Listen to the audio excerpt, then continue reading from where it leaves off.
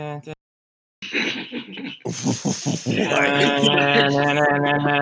don't know. That's my really low energy excitement. Mortal Kombat theme. Fucking Mortal Kombat out. Yeah, it needs to come out now. It needs to be out now. Everything I saw is mouthwater. Yeah. I went back and watched the gameplay footage, and I have so many questions about some of the things that are happening. Not in a bad way. Just I'm curious about the game mechanics of it. I love what the story mode is. I kind of want to know what the timeline shenanigans are. And I want to know who the fuck is in the game. Well, even beyond that, it looks like every character has multiple X-ray attacks, and potentially not even X-ray attacks, and not like the fatal attack things that they showed off, but like the scene where you see Baraka biting like part of somebody's arm off. Like that wasn't an X-ray attack. That was just him ripping some flesh. An arm, yeah. By the way, everybody, welcome to an After Dark episode of Phantom Zone. This is going to be a very, very casual episode because we didn't approach a topic and Hunter fell asleep. Yeah. Mm-hmm. Cowboys asleep. Yeah. It could be long or it could be short. We'll see what happens. We'll see. Yeah. It really depends on how much we want to do this, how committed we are to the show. Bail. No. You saying that with so much enthusiasm makes me wonder. Not really. Not to turn this into an episode of Lost Arrow Gaming, but that gameplay trailer looks awesome. I don't want too many of those new characters to come back because not all of them are that good. I don't want a large swath of the combat kids back. Yeah, and like I said in the chat earlier, we don't need Master Blaster back. I'm good. I don't need it. They were spitballing ideas and just said, "Yeah, let's see what happens." Give him a backpack, but make it a little girl. Yeah, exactly. I don't understand why Rain never came back. Like Rain was great in 9. Why not bring him back for 10? I don't know. Just Sindel, Rain, and Baraka all had to sit out, and so did Smoke, Nightwolf, Cabal, Striker, Jade. Yeah. Or as my youngest boy called it when we were playing Mortal Kombat 9 the one time, it's like, who's that hippie? And I was like, what are you talking? Oh, you mean Nightwolf? You mean the Native American guy? The one with the head? Yes, he did, because he couldn't figure out that he was Native American. Oh my. Yeah, I'm raising him to be intolerant. I mean, there's a certain innocence to that. That's admirable, I guess. So yeah. Well, I mean, I think he was. I don't even know how old he was when he was playing that. I'm probably a terrible stepfather for letting him do so. At least he didn't sit there and go, "Who's that red man?" Who's the goddamn engine? Then I've only seen people like that when there's trash being thrown. No, he didn't ask who the Italian guy was. Oh shit! I think I found out about that Italian thing recently about the litter on the highway ad. Oh God, really? You only recently found out about that? Like, that's something that's been around for years. That like the Native American community was kind of like, nah. I don't think I was ever old enough to have seen that commercial on TV. So I've always been I knew it from fucking references in other shows. Well, I mean, that was Simpsons. That's where I got it from, because they do a whole bit on there. The one thing I can remember is a reference in Mission Science Theater. Actually, I wasn't old enough to see it when it was airing, but I mean, I think I was 2, 3, 4 in the early 80s, and it definitely was something I was able to vaguely remember seeing the commercials. But oh God, I mean, I imagine PSAs were a lot different in that the same PSA would run like forever back pretty much back then. Whereas now they have like a 3-year lifespan, I would say. I don't know. If even, because then you've got all the stuff online that people just have that only appears online. I mean, I can remember watching Saturday morning cartoons, and you'd see the same like say no to drugs type of stuff. And like when there was a new one, it was actually exciting because it's like, wait, that has Leonardo in it. Like, yeah. This one has an egg, and she's gonna cook it. Exactly. Exactly. She's going to destroy the God. kitchen. Yeah. Yeah. That exactly. commercial I've seen. Oof. Lost my train of thought there for a second.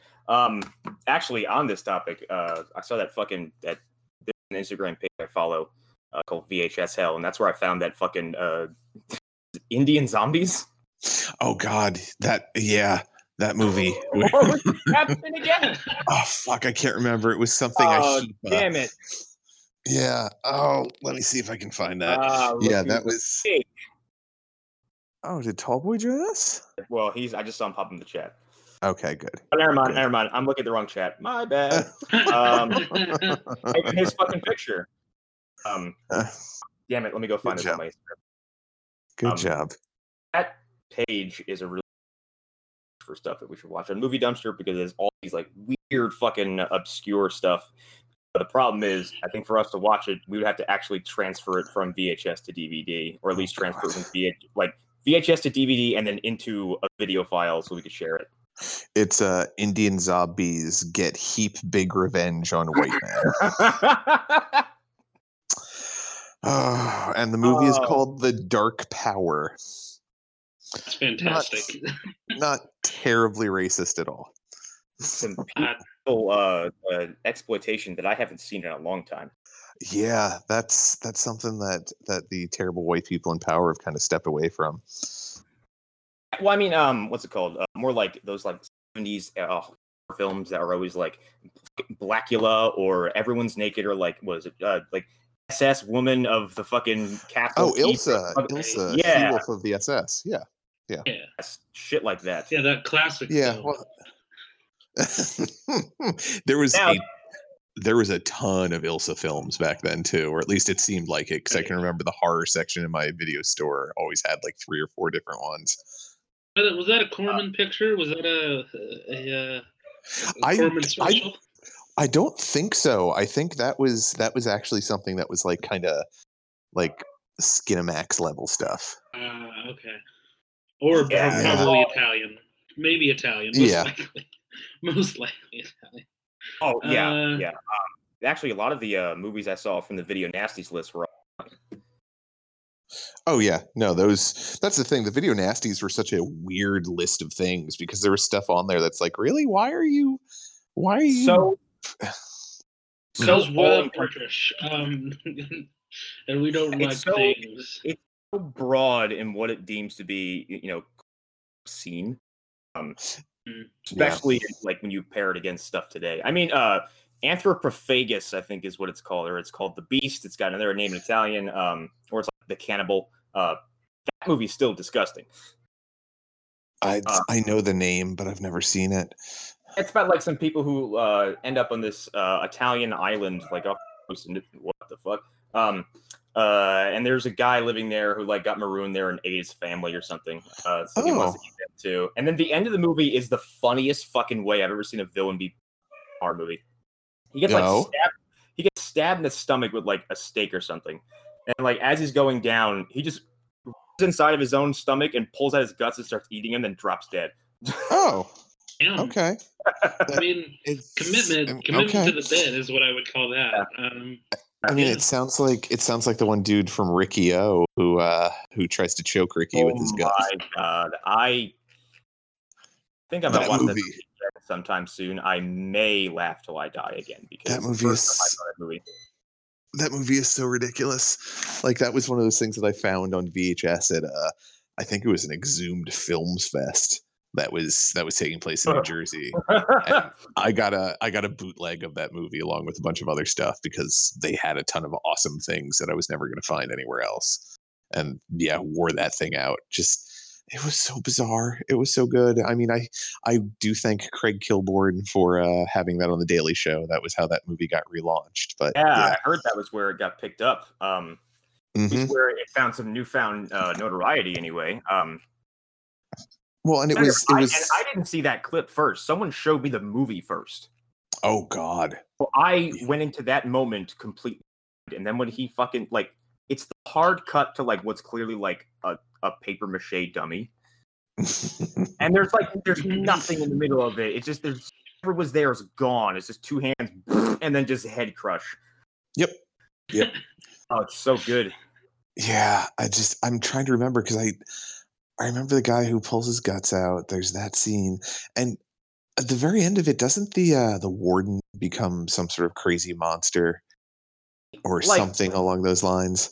He says like, you're not the other one who has mastered the art of the fuck ever, because the martial arts in that movie is so vaguely described. Like, he gets stronger by having his old grandpa beat him with tombstones. Like, I saw that. I was like, are those like people's tombstones? Why does he have so many of them? Well, looking back on what Riki-Oh looks like through most of the movie too, I kind of wonder if Boone and Tobias were fans of that movie because Liu Kang kind of looks like Riki-Oh a little bit in the first Mortal Kombat game.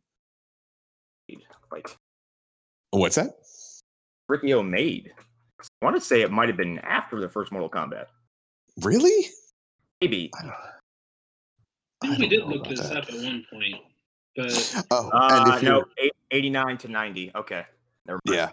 And if you're curious about back to an earlier subject, the other two Ilsa films were Harem Keeper of the Sheiks and Ilsa the Wicked Ward. And then looking up Ilsa into a fucking search engine, and what was it, Ilsa Faust? Oh yeah. Because I just looked up Ilsa She-Wolf, and it also brought up SS Experiment Love Camp 7, Gestapo's Last Orgy, and then Bloodsucking Freaks and Last House on the Left. Oh, Nazi Love Camp 27. Seen Bloodsucking Freaks. That movie fucking sucks. Listen, not every movie can have a great scene where they're throwing darts at someone's ass. All right. Not every movie can divide audiences. Yeah, but that movie is nothing but a dartboard in the ass. Like, everything else is so stupid and useless. Movie. Well, that movie. I think it got distributed by Troma later because I can remember that was why I bought it because when Suncoast was still a thing, I went in there and saw the Troma logo on it. I was like, this looks like trash. I have to have it. Yeah, I can remember always seeing the trailer for it in the beginning of Troma movies that I owned on DVD because it'd be like, oh yeah, here's this, and this, and it'd be like, oh, what's this? What is Wizard of Gore? What is this? I've seen Wizard of Gore. I've seen the sequel to Wizard of Gore, I think. No, wait, what was it? Wizard of Gore. It was a chef themed gore movie. I can't remember what it was called. God, no idea. Yeah. It was it was one of those movies where it's like right there, Wizard of Gore, just discussing for no reason, stuff like Pieces. Jesus Christ, memory lane here. I burned through a whole bunch of Troma movies to go to the local video. That's how I discovered Toxic Avenger. That's how I found. I don't think anyone could release Kabuki Man now. No, that movie is entirely too racist to be released now. I don't remember anything about it, and I'm pretty sure it's probably still highly inappropriate. I haven't seen it since I was maybe 23, 24. The movie get made nowadays, and I'm just going to have a mini conversation about this because I can't wait for the Movie Dumpster episode. I don't think Lawnmower Man would make it past the pre-production phase with their idea of what Simple Job should be. Not that version, certainly. Yeah. Also, I don't think anybody would be as bold-faced as to just make a completely different movie and then just put a title on it. I mean, I would hope not. I love the story about the production of that movie. It happened, and then Eric came in. Yeah, we're filming it, and they just slapped the title into some script they had called Cyber God. And then Stephen King was like, "Hey, this isn't Lawnmower Man. Take my name off of it." And they went, "Okay." And then Stephen King seemingly walked away, and they said, "Don't take his name off of it." We're gonna use his cachet. And he sued. I think he sued and won, and they still put his name on it. And I find that funny because this was after Maximum Overdrive, right? So yeah, definitely was. Yeah. So he produced that film, and he's still like, take my name off of this. Actually, didn't Stephen King write and direct that movie? Yes, he did. Yes, he did. Yeah. And I know he was also on a mountain of coke when he did that movie. So, yeah. Yes, he was. That's why a pop can kills a young child, and it's fantastic. Oh, it's so good. You know, I have seen in its entirety the Lawnmower Man sequel. I rented it from my local VHS store years ago. Yeah, I did too. I barely remember it. Yeah. That's pretty much as far as you should go. No one comes back. Not even Jeff Fahey or Pierce Brosnan. Nope. They got Matt Frewer, who played Moloch in Watchmen, to be Job. Mm-hmm. Yeah, well, he was also the guy who played Max Headroom. He's done so many things. He's not? Yeah, I thought he was. I thought it was. Maybe Yeah, he's Max Headroom. Yeah, I could have sworn he was Max Headroom. I feel like that's why he got the role. That's probably why. He's one of those guys, though. He's one of those I've been in everything dudes. Yeah, he even had like a short-lived sitcom on I can't remember if it was CBS or ABC or whatever, where he played a doctor. Yeah. Yeah, I know him mostly from kids. That's my very soft, welcoming voice too. I can see him as a doctor. Yeah. One of the Dead. He's a zombie they have to shoot. Guy who turns. Yeah, I haven't revisited that movie in a long time, and I probably should. I just saw. I think they're prepping for a new Dawn, the '70s version, for a new Blu-ray. Yeah, that'd be great. The last one was shit. Apparently, from what I understand. That's what I heard as well. And also, I've always heard rumors. I don't know if it's true or not that the Italian cut of the movie actually has a little bit more to it than what America got to see. I believe that. Like I can't confirm or deny that, but I'm hoping that's the case, because Dawn of the Dead was a movie like pretty much every year from age like 12 until 16 I would rent on my birthday. Like I love that movie so much. I love that one, but I got very attached to Day of the Dead in my teens and have revisited that like every few years, and that movie gets better and better on repeat viewings, because I didn't realize that movie has got kind of a lot going on for it in terms of addressing the themes of the past two movies and kind of wrapping them up. I see. For me, Day has always just been, hey, let's all yell on an island for 2 hours. Like that's pretty much what that movie is to me. Because it has Colonel Rhodes, and he is just that. I can't remember that actor's name, but he is a fucking lightning rod of nastiness and charisma the entire movie. Oh, he definitely is, but I think just the main thrust of that movie is like, we don't know what's happening, let's just yell, and then zombie. There's one scene in particular, like where it's all the decent people are having a little powwow, and I can't remember her name, but the main character goes to leave and cut their pow. It's like, what's the point of all this research? Like, you're just gonna fill this building with more boxes and folders and already boxes and folders here. You're just gonna lie with more boxes and folders. All this is useless. Humanity died. Let's just kind of try to be happy. Yep. Yeah. I mean, and the ending was nice to actually have a somewhat optimistic ending. But yeah, something about Day just never sat with me right. Like the gore was great. I liked what's his face? Was it Bud? It wasn't Bud. No, that's Bud the Chud is who I'm thinking of. What was that? B-U-B. Okay, Bub. That's it. I couldn't remember. But yeah. Bub's the highlight of that movie for, I think, everybody. Yeah. And then he had a weird cameo in Land of the Dead, and I hated it. Oh, really? Yeah, he shows up in Land of the Dead for a quick second. I think like Simon Pegg and Nick Frost do as well. Mm-hmm. Yeah, if you're paying attention, you can see him. I saw that movie once and never felt the reason to go there. No, the only thing I'd like to go back is to see that one scene where oh god damn it, I'm having a bad memory night. I'm getting old. Oh, Dennis Quaid, or not Dennis Quaid. Not Dennis Quaid. Jesus, Dennis Quaid would be a real weird choice for Land of the Dead. Jesus. Randy Quaid, though. Randy Quaid, he'd just be drunk. No, the main bad Star guy. Killers are coming for you. Dennis Hopper. Dennis Hopper, that's it. Yes. When Dennis Hopper knows everything's going on and he's trying out, and I forget what the reason is, but at one point some guy is with him and Dennis Hopper's like, oh wait, comes up and shoots as he's trying to help him. It was something along those lines, or he and shoots the guy so he can get away and have more, I guess, supplies for himself. I'm sorry, I lost you there for a second, but I got the gist of it. I know what scene you're talking about. Yeah. I only remember I'm like, all right, zombies getting smart. Okay? I don't feel anything. Yeah, it wasn't great. That series has. I wish time was kinder to it, and I wish that exploited the idea that technically a lot of them can be remade by anyone. At this point, I wish all those people would fucking stop it, because there's like 4 Day of the Deads, and all of them are awful.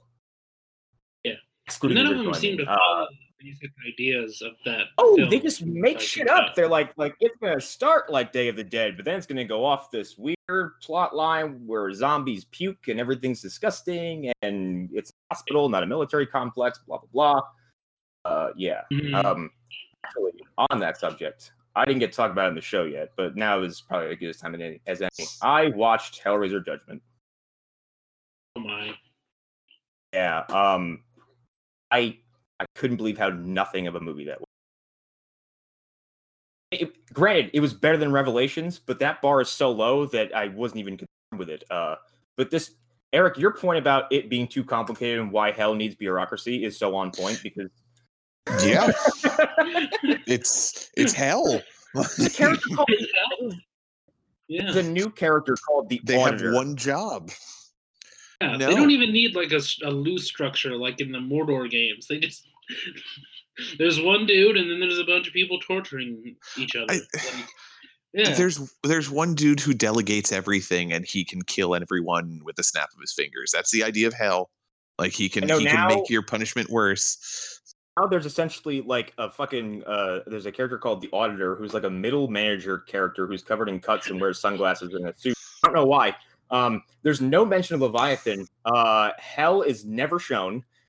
And Pinhead now conducts his in condemning through kidnapping people and then having them sit in a saw-looking like room, and then they puke into a thing, which then is siphoned into a room where a bunch of girls dressed as angels drink it out of a trough. And then a fat man walks in, and then a tiny man crawls out from beneath his crotch and then starts cutting people. It's fucking stupid. So complicated. Thanks, Lionsgate and Harvey Weinstein's brother. God. Yeah. Awesome. Well, all the mysticism was sucked out of it in favor of this, like, hey, I saw Silent Hill once, and I looked at a picture of a Saw film. I don't understand why they wouldn't look at, like, all right, so the last really successful Hellraiser movie was 2, arguably 3. Let's keep that in mind. Still say that those movies are watchable up till part 4. Yes, that's the one where they go to space, but at least you can look at that and go, that's an ending to Pinhead. Like that is an ending that you could easily apply to this. Oh yeah, I know. I will argue to the death that part 4 is actually a decent movie. Maybe not for everything that happens in it, but for the grand plan they have for it. Like I think it works. So ridiculous. Like he's gonna lock Pinhead in a giant lament configuration that's essentially a space station. That's gonna work it's gonna blast him with light until he's just blown up. Mm-hmm. Yeah, I think that's a great idea. And then they had to bring in Drunkle Pinhead. That's like 3 movies later, though. The ones in between are just. I think they took other horror films and just kind of worked Pinhead into them and called it a day. Never even bothered seeing them. Oh, they are bad. One of them stars the dude from, what is it? The Havoc commercials. I can't remember what that guy's name is. I think he was in Oz as well. Oh, that guy, the one who's in the insurance commercials. Oh God, really?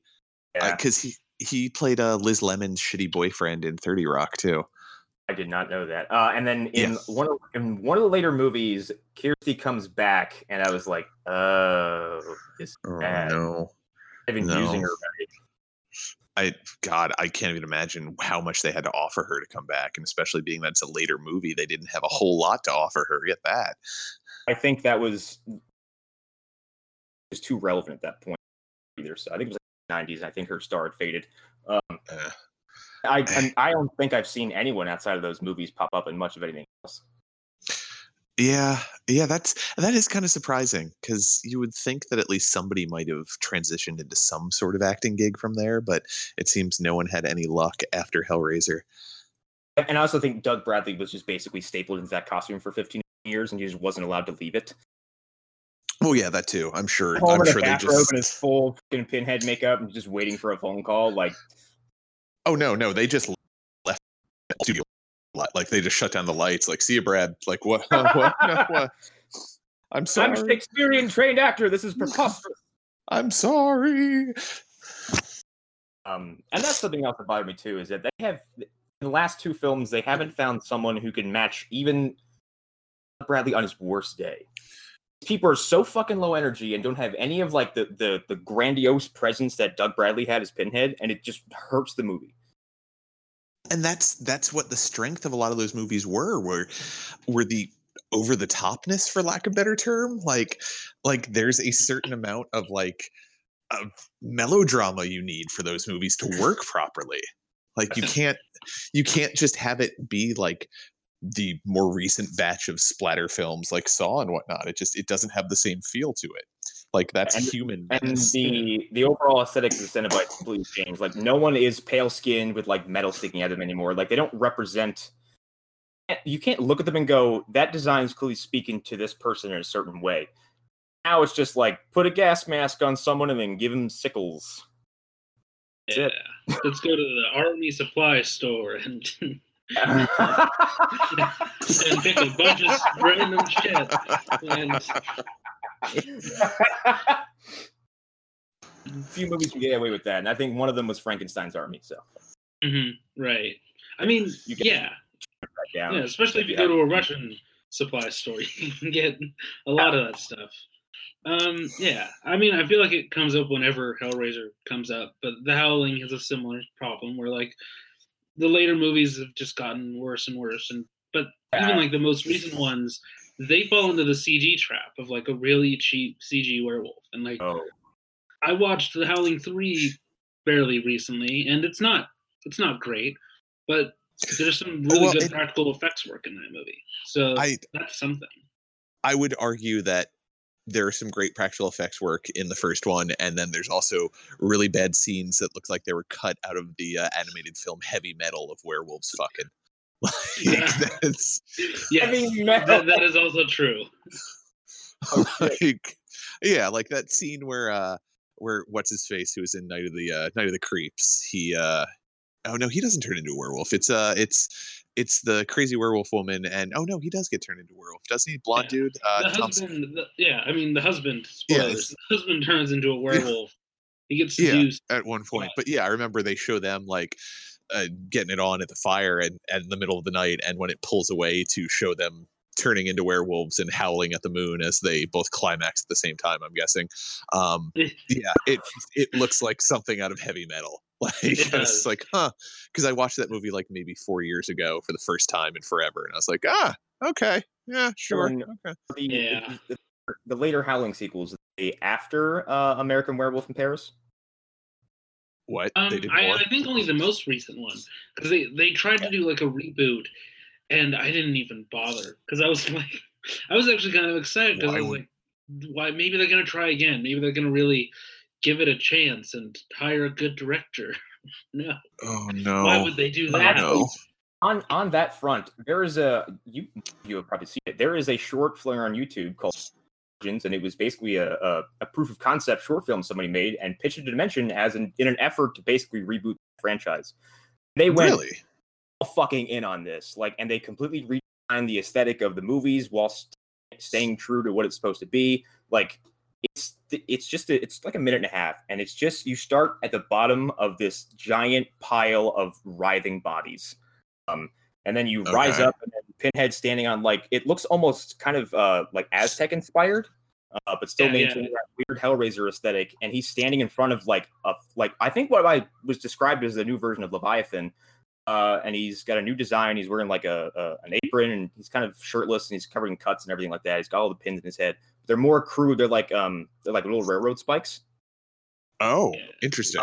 And then he says, "Welcome to hell," and it pans out, and blah blah blah. It's over. And Dimension was like, Oh, kind of like that Spawn short film that was out there years ago. That is probably going to look better than the new Spawn film.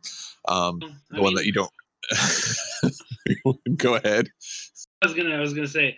I mean, again, Harvey Weinstein's brother. He can't be spending money on something. Why would he ever do that? He would rather not spend money on anything and just release a very bad film. They're just like, this looks expensive, and the director of that short is like, I funded this myself. You guys can do this. I'm sure Harvey Weinstein's brother, whatever the hell his name is. I feel bad because I used to know both of their names, but I don't really feel names. So. I really feel shouldn't feel too bad being that Harvey Weinstein is a terrible shithead, to put it lightly. But I feel like his brother is just having all the money he has siphoned into Harvey's legal defense. Even though fun fact about that, I saw that Harvey's lawyer has quit. He has left his defense. That is not a good sign, sir. You fat motherfucker. Ugh. I wish you could just put him in a locked room with Uma Thurman for an hour. Like just the damage she would do to him. With the samurai. I was going to add too that it seems like those horror franchises that were big in the 80s and 90s, like every attempt to revitalize them either stumbles or just meets with like middling results. They just don't try, and it's a cash-in, that's more disrespectful to me, honestly. Like, not even making an attempt at doing anything interesting. I think they're trying to make or hope that it does well because of the name. Like, that's it. Like, there's no real effort put into it because they're just like, oh yeah, people like this in the 80s. Let's see if this does well. That Nightmare remake was a blur to me. Like, I can't remember anything about it. I never saw it. Yeah. Oh, go ahead. No, go ahead, Arlen.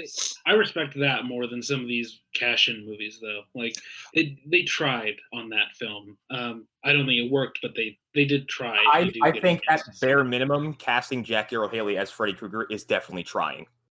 Yes. Mm-hmm. Yeah, and that was what gave me hope. I didn't see the movie, and then I heard all the things about it. I'm like, oh no. But like that was the design of Freddy just wasn't clicking. He's instead of having this really kind of gross looking face that pizza and unpleasant to the touch, he's the same color but all of his features are flattened and his eyeballs over here and it's so minimalistic it doesn't look that good. He's very CG, like to an unsettling point, and yeah, it kind of just takes you out of the movie. His performance is really good, though, so it's like take the good with the bad, I guess. But I mean, I've talked about this before. The micronaps are the real thing that like make that movie different, because you have characters who are sort of, going back and forth between dreaming, and there's a real good use of tension, and almost like there seems to feel like something out of Hitchcock in that movie that are very well done and well directed. Probably my favorite thing about it because it does open up opportunities for a character who you should go, that person's awake, but then for a few seconds at a time, you could slip into Freddy's world and something bad could happen. And they tried to play with Freddy's presumed innocence over being burned alive after the trial, and I don't think they ever make a hard stance on it one way or the other. Yeah, that's what I thought I had heard, was that like they kind of directly say, oh, he was a child molester, but then they're like, but was he really? Was he set up by the parents? Yeah, but then that intrigue is just sucked out the window because I think 5 minutes later, or like 10 minutes later, they stumble upon his like fucking X dungeon that he walled off somewhere. It's like, oh, he's just evil. I'm like, oh, come on. Yeah. Yeah, I mean, that was something I didn't pick up on until I was older watching the Nightmare films. Like, there's an ambiguity to if Freddy is actually the one who did all that shit to those kids, or if he's just now getting revenge because of what the parents did with mob mentality. Yeah, I mean, that's kind of an interesting wrinkle to it, and I wish they committed to something different. But I don't think he was ever supposed to be a child molester in the original films. I think weird sexual joy out of torturing kids, which is no better. But don't they canonize it in the one where they're like, he's the child of 100 criminals or whatever? Oh my god! Bastard son of 1,000 maniacs. One directed by Rennie Harlan. Yeah, that was the fifth one, I thought. Yeah. Yeah. I think that has the kid from the first Jurassic Park who mouths off to Neil. I think that's him. I can't remember, but that's the one Rennie Harlan made. And Yeah, no, I think you're right. I think you're right. I think that is that terrible little child. what the fuck did Rennie Harlan? What the fuck? I know one of the later Nightmare directors. He also directed The Mask, and that happened because early on they were doing more of a nightmare take, like it was going to be more of a horror thing, like the book. Oh, they were going to follow the graphic novel a little more. Yes, I remember. Yeah, that might have been the guy who directed Nightmare 4, if I remember correctly. I don't even think the Nightmare movies get that bad as you watch them. They're still like they become campy. I think part 5 and part 6 are definitely questionable at best in their quality, but outside of that, everything else is great. Okay, so the director of Dream Warriors did The Mask. The Predator 2 guy did one of the other later Nightmare movies. Oh, wow. Yeah. Okay, because I really like part 4, actually. Dream Warriors is one of my favorites. Like oh no, that's part 3. I'm thinking of part 4. Dream Warriors. 4 is Dream Master? Child? No, part 5 is the Dream Child. Oh yeah, that's right. It is Dream Master for 4. Because it's like a girl who's she's like even with Freddy, right? Yeah, and that's the one like watching the. Did you guys ever watch the documentary, like the 3.5 hour, 4 hour documentary about the Nightmare on Elm Street series? Yes, for both sides of that equation. Times. Well, they talk about how they didn't have the budget for a lot of the Freddy killing people scenes, especially like the one where what's her face's brother is fighting him, and it's just him fighting an invisible Freddy. Oh my! They had big plans for that, and they're like, "Yeah, we don't have the budget, so we're just going to do this vaguely Asian-themed room, and you're going to fight an invisible guy." Such an old. And by the way, Dream Child is the same director as Predator 2, in case anybody. Okay. Yeah, I like part 2. I feel like whoever directed that went on to do other things other than horror because yeah. They knew what they were doing. Yeah, they were. Yeah, they did. I wouldn't be surprised if they went to make a film. That was one of my favorite parts of the documentary, like seeing like actors and a couple of the writers be like, "Oh, yeah, we knew what this movie was," and then like a producer or two were like, "What? No, we didn't know that was." That's my favorite thing about it is there's a few people who are like, what? I have no idea what you're talking about. There's no gay on the film. So, Jack Shoulder, which great name by the way, director of Nightmare 2, born in Philadelphia. So that's a thing. Okay. And he directed Alone in the Dark. Wait, no, that's what? Okay, so 1982. Oh, okay. I was gonna say because definitely made that video game movie. Yeah. God damn it! I closed the window. God damn it! And you know what? What's funny? This happened recently too to some other big 80s, 90s, well, more 90s like sci-fi horror franchise and fucking Predator, because I've heard the Predator is pretty bad. Yeah, I've heard nothing good about it. Yeah. I watched some YouTube because that's pretty much how I kind of make sure it's going to be a safe film to watch and not be a total waste of time. And I beheld some of the worst CGI I've ever come across. I mean, that's the worst thing about the movie. It's a movie, and I've said this about a lot of movies from last year, it's a movie you do need to see so you can form your own opinion. I'm going to see it eventually, but it was like Venom where I was like, I'll just wait until I'm at a point where the movie's in my face and I have no choice. That's fair. That's totally fair. I heard about the weird alternate endings, like one where just fucking show up for some reason, not played by Sigourney Weaver. Oh, yeah, I heard about that. Yeah. Quick back to Nightmare on Elm Street 2's director. He directed The Hidden, which is actually a pretty good movie. Like, I haven't seen it in forever, but I mean, it's got Kyle MacLachlan as an alien trying to hunt down an evil alien. Like, I'm into that. I'm into that a lot, actually. It's he's playing an FBI agent. FBI agent, Special Agent Lloyd Gallagher. Okay, wow. There's some. Yeah, maybe he's working with an alien. I can't remember. Okay, because there was a movie I saw on TV when I was little, and I thought this might have been it, but it's not. There was a movie I saw. It was on TV. I was watching with my dad, and it was like about these two aliens disguised as humans who could just like sustain all kinds of wounds and just like regenerate. That might be it. Yeah, because it takes place in LA. Yeah, it's he's the FBI agent who ends up working with the one alien. Yeah. It's worth checking out. Like, it's very 80s, like 1987 at peak capacity.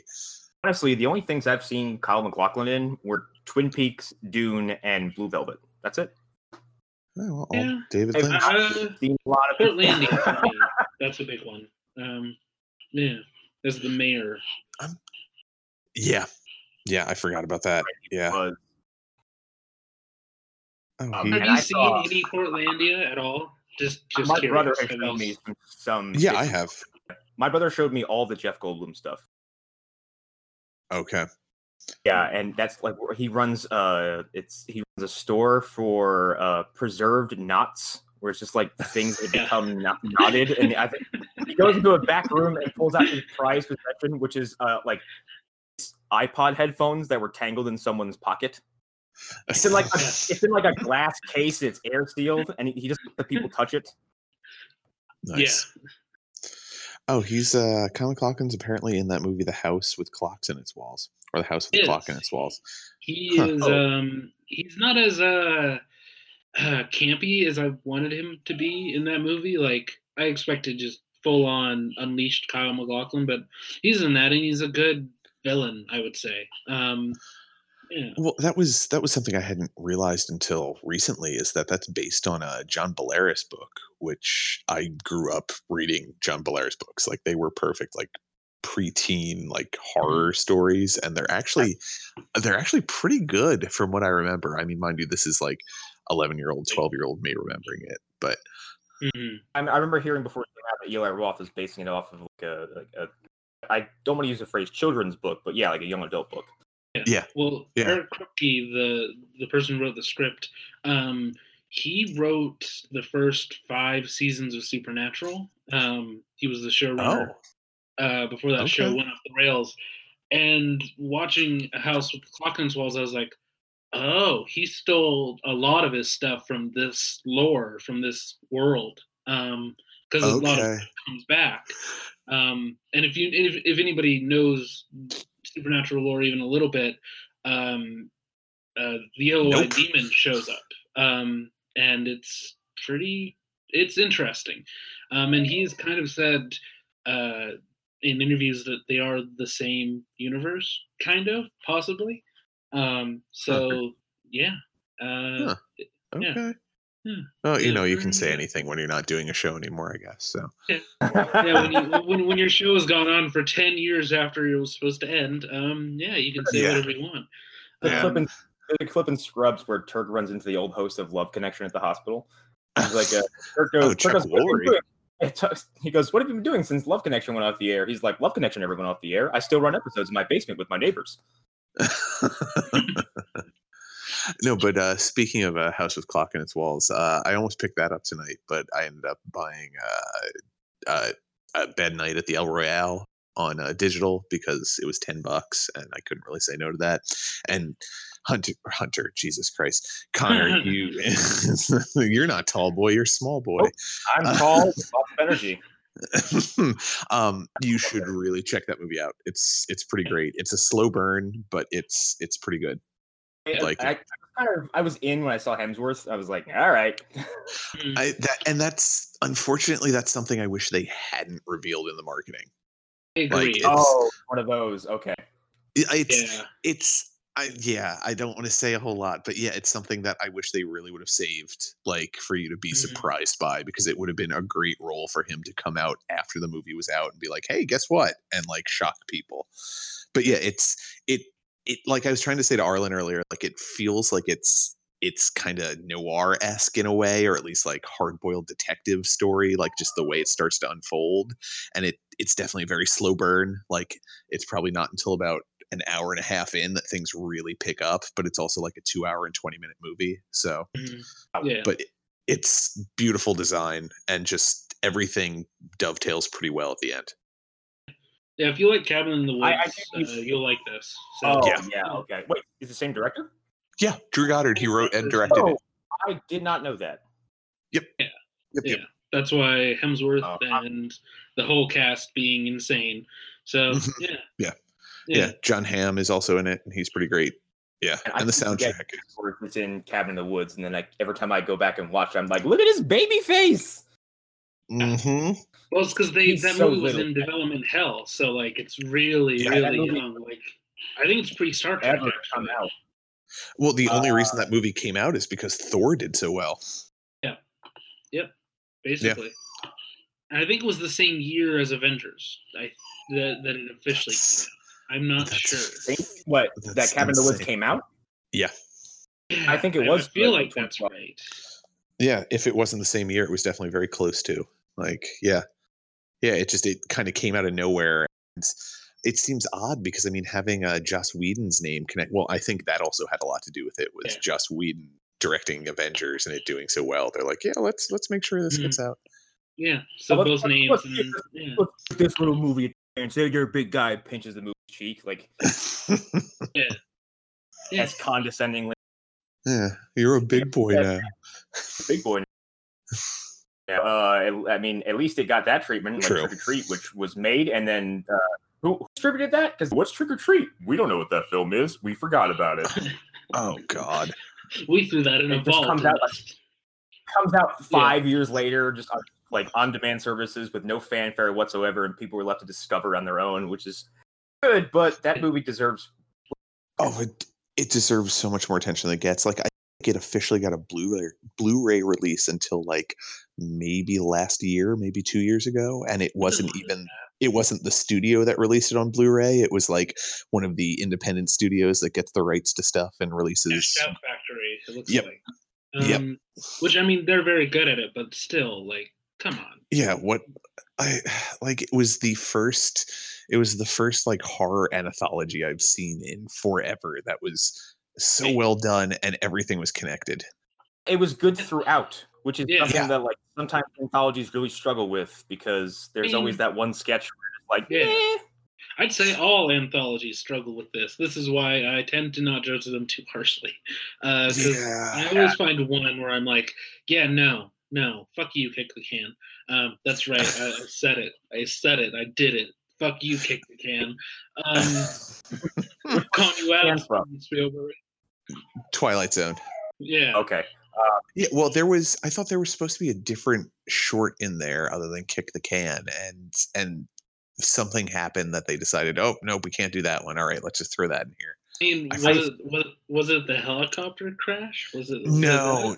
It was it. I can't remember which story it was, but I'd been listening to a podcast and they were talking about it recently, or I'd read an article, and there was basically it brought up the fact that like whatever all the stuff that happened with Vic Morrow dying and all that, like I think there was something else that Landis was supposed to direct, and they ended up being like, let's pull Spielberg in and do this real quick. How about we not show your face for several years? Right. How about we all go to Europe and make Temple of Doom and never come back to America, possibly, maybe. Maybe. I think on the Movie Dumpster episode we had Matt Curion on for American Murder in Paris. I think he heard about how if that helicopter thing had never happened, then John Landis would have been too busy to procreate, and we would have never had Max Landis. Yeah, you're right. Yeah, well, he might have had Max Landis, but he wouldn't have been so fucked up and sending him off to boarding school after boarding school after boarding school and putting him on lithium and all that whatnot. So maybe Max Landis might have ended up a normal person. Maybe. Yeah, like more like Max Brooks, a completely normal person. I have also John covered up for a lot of stuff that Max did, which is super shitty. Yeah, Yeah. Oh, and I just remembered it was actually on the Laser Time episode about Twilight Zone episodes that they talked about the Twilight Zone movie and the Kick the Can inclusion. Just to plug another podcast while we're recording one. But another point on Trick or Treat, like anthologies are kind of a thing now. So Trick or Treat was kind of ahead of its time, like 10 years ahead of its time. It's really fucking fun. It's still ahead of its time though, because it not only has strong individual stories, but then it has a strong through story that connects everything. Like it doesn't feel like any one thing was given short shrift. And yeah, you're right, Connor. Creepshow was ahead of its time, but it also was pulling from a lot of places that hadn't been strip mined yet, which was mostly like Eerie and Crypt of Tales from the Crypt and stuff like that. I think the only one I really don't like is that Tar Monster one from 2. Yeah. Because Thanks for the Ride, Lady's pretty great. On a fucking piece for 20 minutes and then they all die. I'm like, that was dumb. Like, yeah, but you got to see some sweet boobs. You got to see some cans. You got to see some cans. Oh, boobies. I mean, first of all, the first movie had Adrienne Barbeau. You don't need to make up for anything in that department, okay? Yeah, that's true. But the second one also had those great animated scenes. The movie first. I read the book first, and I found it at my school library. Oh God. Yeah. Wow, your school was very tolerant. There's a fucking lapse in judgment on one adult's part. Jesus, yeah, because I mean, when I was growing up, like they were pulling books out of libraries, just like, oh nope, can't have this book. It has vaguely satanic things in it, like, or it has something related to magic. Well, it's a good thing I went to school, kindergarten, first grade in Florida. Well, yeah, it's a good thing they couldn't be bothered to burn those books because they're too busy giving balls of milk. Yeah. And in Florida, you were just being taught by the alligators. So exactly, yeah, old Climby. We had in my first grade school library, we had as child friendly as they can be picture versions of the Universal Monster movies. These like very short form versions of the books and short little kind of blocks of text to accompany them. And it was a super condensed retelling of those movies. So that was my first exposure to that. Oh wow! Yeah, that would have been my favorite thing as a kid, probably. It's funny because I was just talking to my wife earlier about is it Edward Gorey, the illustrator?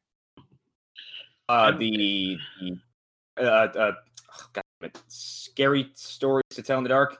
No, that's somebody different. I'm not sure who that is. Edward Gorey is the guy who think Tim Burton, but actually kind of like his aesthetic. Like Arlen, you know who I'm talking about? Yeah. Now that you say that, yeah, Edward Gorey, but it's spelled like Corey. Gorey, if I remember correctly. But when I was in like third grade, there was a book in the library that was like, elementary school appropriate horror stories, I guess. Thinking back on it, probably not, but all of the illustrations were by Edward Gorey. And looking back on that, like there's no way for him to do illustrations that aren't horrific and kind of menacing. Like, yeah, like he did the ABCs of death, not death, but something along those lines. I'm going to send a picture over in Messenger so you guys can see. But right now. You'll know it as soon as you see it, like what I'm talking about. Like I'm sure you guys have seen his stuff before. There's one I'm looking at, and it looks like just floating Chewbacca heads. That's the best way I can describe it. I don't know about that one. Like, but yeah, there's something very sinister about his stuff. It looks actually. If you're looking at it from a distance, some of them look like stuff from like Where the Wild Things Are. Like it's very kind of. Yeah, it kind of looks Maurice Sendak-esque. Yeah. And actually, in the Discord right now. It also connects to something I was talking about earlier. John Belaris. He did the artwork or the illustration for all the covers of the John Belaris books. So that explains why I actually really enjoyed reading them too, because it set the tone really well. Isn't Del Toro adapting scary stories to tell in the dark? Yes, he is, and I think the movie is supposed to come out this year. Yeah. A movie or is it a show? I can't remember. I thought it was a movie, actually. Oh, well. Yeah, and he said he's not going to pull any punches, which is the part I really liked. He's not going to kidify it up. Like, I guess it will be an all ages thing, but like adults will be terrified in it as well as children, which is something that, we need more of that. Needs to happen more often. I googled that movie, and the first headline I got was "New Final Destination movie in the works for Saw writers," and I'm so angry I had to read all of that. Yeah. No, if I remember correctly, like Del Toro had also said, like he wants to have the creatures, ghosts, whatever, as best. That's the best way to describe it, to match the illustrations as closely as possible to give that sense of disquiet. Yeah. Good, because that means people learn the right lessons, because they released that book and took all that art out of it and replaced it with really lame, just inoffensive art, and people got pissed. What? Why? Why? And then after there was a big backlash and people were mad, and then finally they went back and restored the original art. Why would you replace that? That completely defeats the purpose of those books, because let's be honest, those stories really aren't all that scary. It's the artwork that makes them horrific. Yeah. Oh, the story about the fucking big toe. Yeah. I think my favorite one of those things is it's not scary. It's very amusing. Is the Viper. Oh yeah. I wish you wash wipe your windows.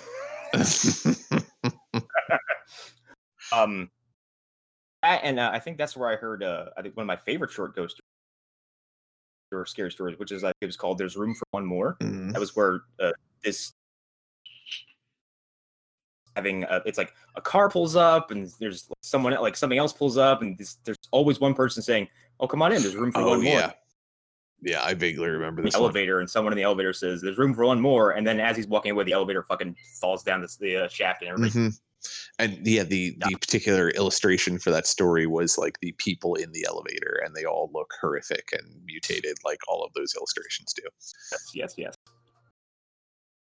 Yeah, I haven't revisited that book in a long time. I want to touch on this headline real quick because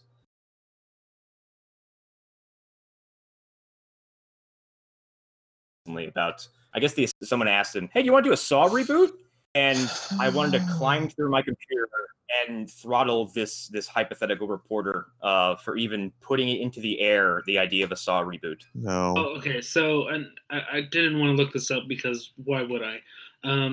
But I did click on that story when I initially read it, and I couldn't see what the actual question asked was. There was a question in the headline, but it didn't match up with what the person was quoted as saying, and it sounded like, "Sure, I would work on Saw." I think I might have read something that was misquoted. I just don't like the idea of us having a conversation about. Yeah, I mean, Jigsaw just fucking. Have that at the world prize by that. Nobody. Yeah, I feel like it's a case of the people writing the stories just wrote what was going to be the most clicked. It was like, how can we get people to look at it? Well, Final Destination and Saw, people like both those things. So if we put them both in the title and we don't give you any real context for what was said, we can get people to click. Because there's not really any context for them even asking about a reboot, as far as I can tell. Yeah, it's bizarre. So we need a Final Destination reboot. It's why stop this. I feel like it's barely been a minute. It's also, how many times are you going to do this where it is literally the same movie over and over again? And you can't even say that with the Saw films, because at least they have the decency to change who the villain is every once in a while. Final Destination is like, there's a group of teenagers and they all got killed in horrible ways. Now watch them all get ceremoniously picked off, and then the end of the movie will reveal they didn't escape death after all. Well, I feel like that movie series is fascinating because it's the thing that critics in the 80s who were really upset about slasher films, it's the thing that they were talking about that wasn't really happening at the time. They were kind of making it out to be that way, that all the movies were just the same thing over and over again. but that is Final Destination. It is really just like, this is the plot. You know it. You're waiting for the moment when they all realize that death is following them. You're waiting for Tony Todd's cameo. And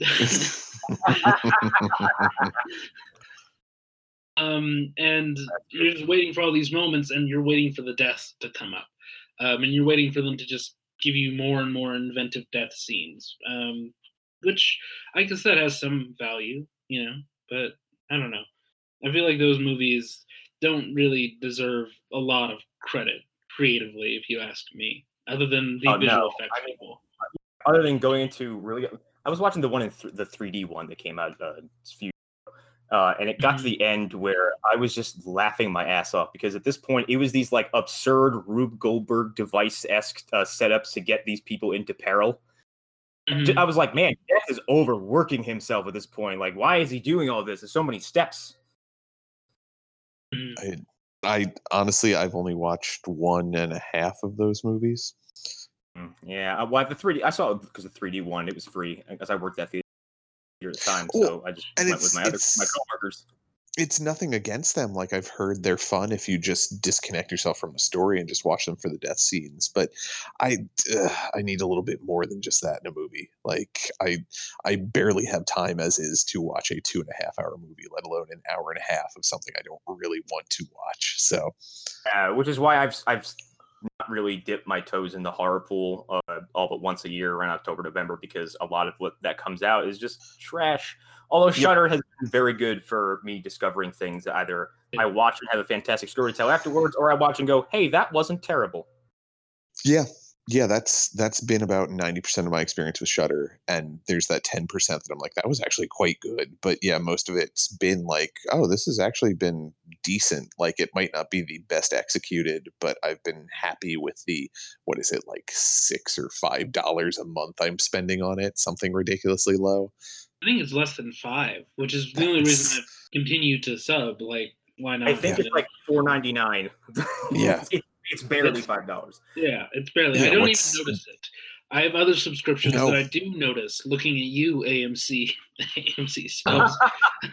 I think I kind of want to wrap because I hear the dogs yelling at me from the other room to let them out. I know Ashley and Dean aren't here, so. All right. Yeah, that works. Sure.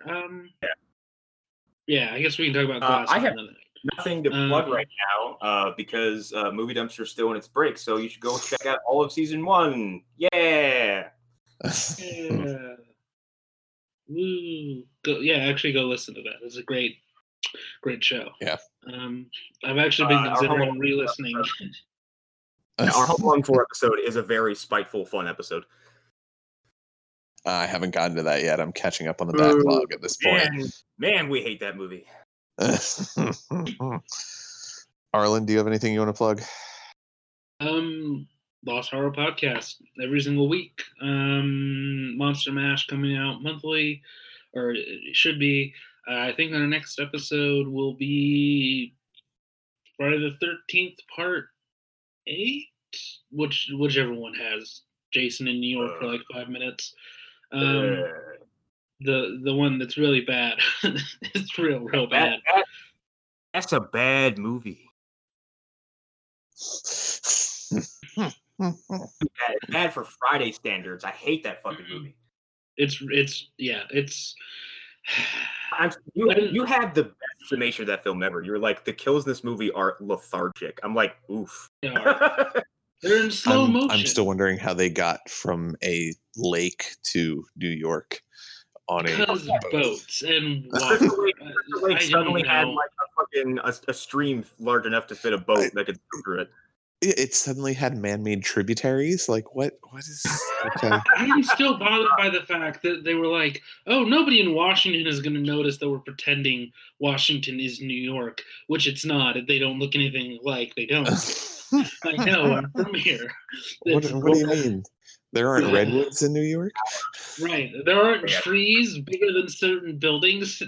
God fucking damn it. Yeah, that. And I mean, we talk about this a lot on the episode, but there are moments in that where I'm like, oh, you guys could have done something here. Like, there's a moment that's kind of like found footage during a time where there were like 5 movies that could even be considered found footage that even existed. So yeah, like, awesome. Yeah. So that's that. That's that, and we have a Valentine's episode that should also be happening pretty soon here. So yeah. Once we figure out what exactly, or are you talking about for Lucaro? Yeah, for MASH actually, but maybe for okay. Lucaro, we'll see. Okay. Maybe we'll talk about dating and love life and things like that. No, that's not gonna happen. But, no, that's no. Yeah. No. All right, I'm Eric Fedorchak. You can find me on Instagram at Eric_Fedor. There's pictures of dogs and cats and food and comic books and other sorted sundries, I guess. Dried goods? No, I don't have any dried goods there. I'm also floating around the Phantom Zone. Yeah, I'm there. If you want to talk, cool. If those of you who actually fucking listen would acknowledge that we're talking about you on the show. Send us an email, Dirty Sci-Fi Buddha. We know that you like every single post. And outside of that, special guest wanted to chime in. Arlen, listen. Your mother has a tanker truck full of creamed. Listen. Your mother has a tanker truck full of creamed corn, and we have to eat it by Wednesday. You need to help me with it. Get back here. Stop watching that movie for the second time. We've got a lot of corn with a lot of cream in it to eat. Both fucking executives from podcast fucking fusion. Anyways, oh god. Bye. Go see Blast. Don't listen to the critics.